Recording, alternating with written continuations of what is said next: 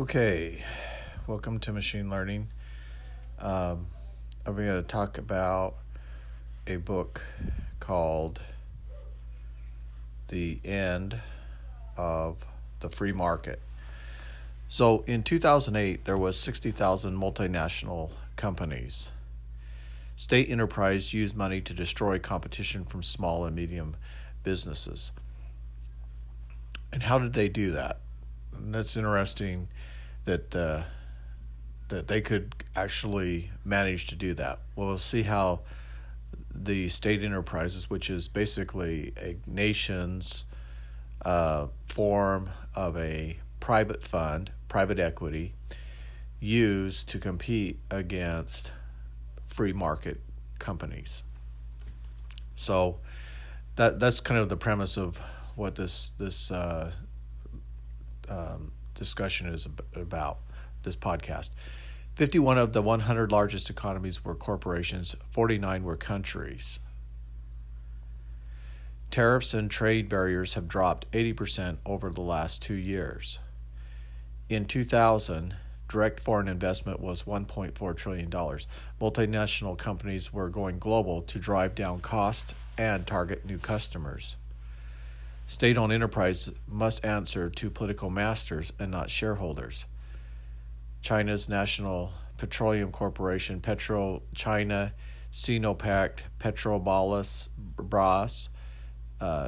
Pemex, Rosneft, and Gazprom.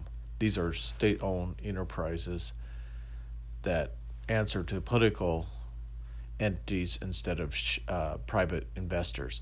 In 2008, there were 117 state-owned enterprises in Brazil, China, India, and Russia.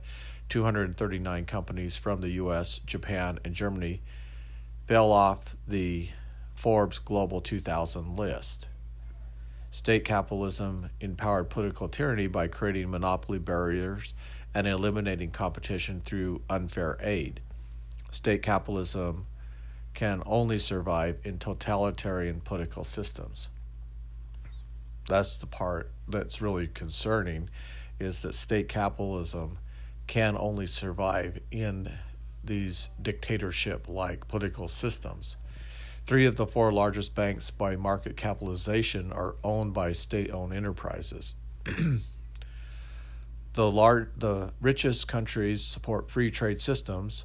Free trade systems are moral and always reject if not satisfied. And that's the basis of a free trade system, is it's based on choice. So if your products and services satisfy, then they will continue to choose you. If they don't, then they reject you. And that's a good thing, because that allows for competition. The exchange of goods is based on free will. Taxation is the forced acquisition of money. There is no indication the state governments regulate economic activity better than the market forces do. And frankly, I love free market systems. Anytime I hear about free market systems and the dynamics of it, and the base and the innovations and the free choice and the value that it adds, it's so exciting. And that's one of the aspects of AI that could be very promising in a free market system, is that it can begin to create services that don't exist at this point. And because of those enriching services, our lives get more complex, but at the same time, we're able to have the systems meet our needs for information. State-owned enterprises enjoy privileged position for contracts. The state plays the lead role economically and gains political power from its monopoly. Governments use regulation to amass wealth and power at the expense of other countries. And that is the totalitarian aspect of state enterprises, is that they are working like a monopoly power. It crushes competition, it reduces innovation, and reduces the amount of free will in the market environment. Mercantilism's goal is to acquire precious metals and keep trade balances to a minimum. Merchants use tariffs taxes, and quotes to reduce traffic deficit. State capitalism is the 21st century mercantilism. So again, what mercantilism says is it uses tariffs, taxes, and quotas to reduce trade deficits. And when you start into that, I mean, we use some of that to offset the unfair balance that was occurring between the U.S. and China under Trump administration. And those tariffs and quotas and reduced those deficits that we owed to China and made us more competitive and actually restored more respect for the U.S. in its trade relationships with China. Will a new Fab Lab innovation allow personal industrialization of energy, food, and products, removing more state capitalism? You know, that this type of innovation will produce lots of different products. We see the innovation of 3D printing and the effect it's having on mass production of things that are made out of plastic, three-dimensional shapes, but it also can apply to molding type of things where they can print now boats. Eventually they'll print cars. Eventually they'll print larger structures like homes. And so innovation, Fab Lab, where your digital designs can be shared over the internet or purchased over the internet, are going to create lots of innovations, but they will not disrupt the state capital enterprise barriers because these are political entities, and once they get the political entity in place and the regulation, then they can apply the stranglehold or the barrier that protects their entity from competition. So that's always a risk. So the answer to that is it's going to make a big difference, but until the political entities are less constrictive and inhibitive of enterprise, then that will remain a political barrier. China has made a shift from left to right. Eastern Europe has moved right to meet the demands of the free market European Union. Should trillions of dollars of shadow U.S. bank accounts become public? Yes. If taxpayers bail out banks, should the taxpayer be entitled to the shadow account disclosures as a matter of public interest? Absolutely. Should be full disclosure, transparency, and that's kind of what we saw from the bailouts as insisted by the government was, and particularly the Republicans, which I'm a Republican, but the Republicans were insisting more transparency by these banks that were receiving public money for the bailouts. The Ministry of International Trade and Industry not converted to Japan into a command economy. Japan is a free maker economy. Yen floats, trade has been liberalized, and international monopoly barriers dropped. Sweden, Norway, Finland, Denmark, and Iceland have reduced poverty to low levels. Fantastic. But at the same time, I do dislike the idea of socialized governments where the wealth is being forced distributed, and I think that's incorrect. I think it should be, again, based on free will.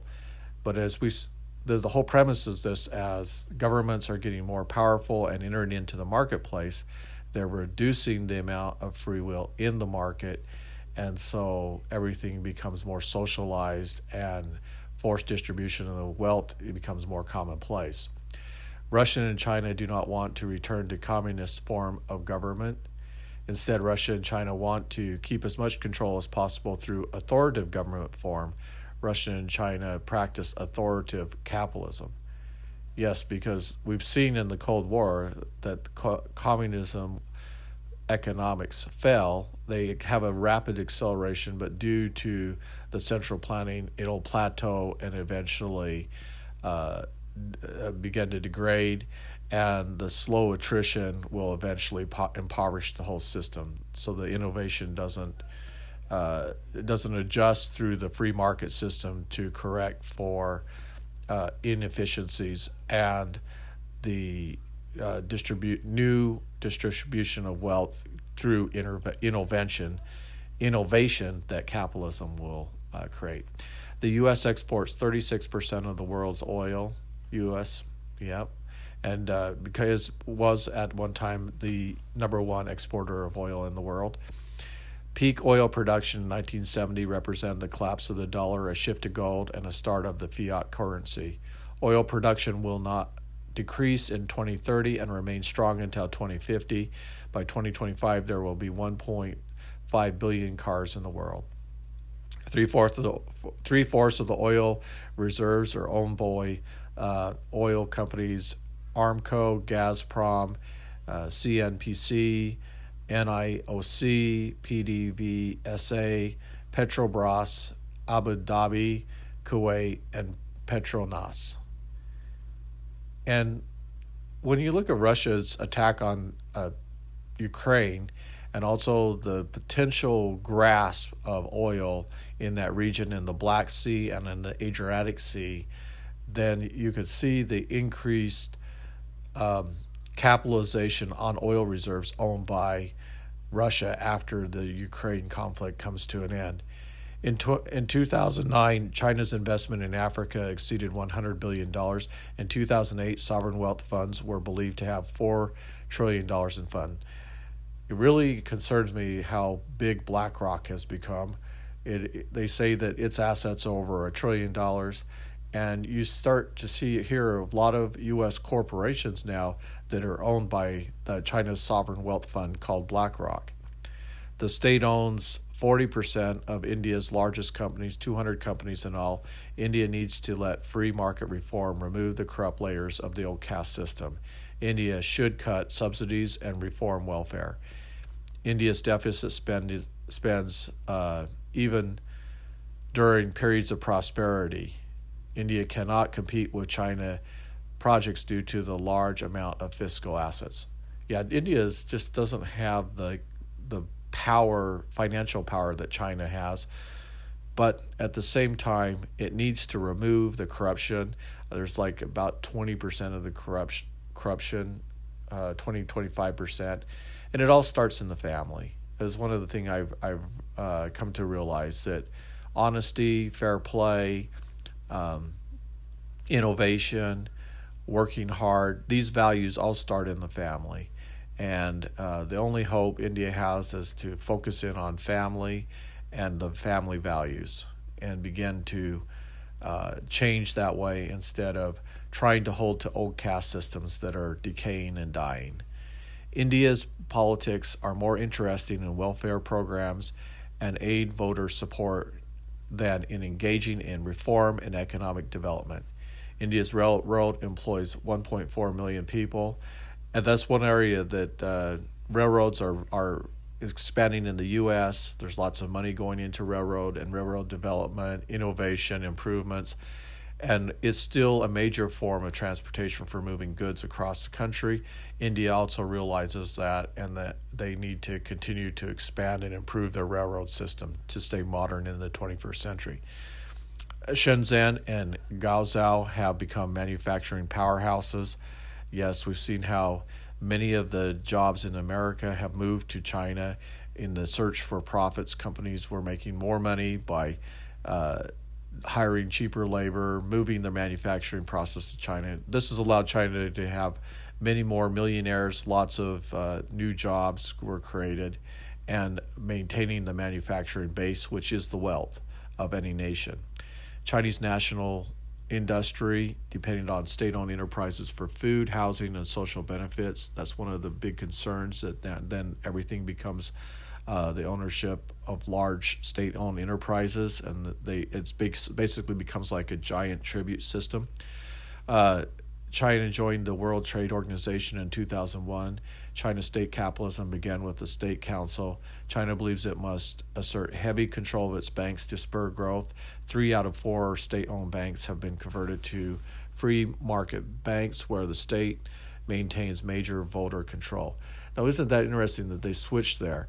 That goes to show that China has a very, very high number of capitalists, and also points out, as Jim Rogers has said, is that some of the best capitalists in the world are in China. So that is inspiring in the sense that if the world's count of number of state-owned enterprises and the market volume that they own is increasing, that this trend of private free market banks is emerging tells you that capitalism is still alive and well.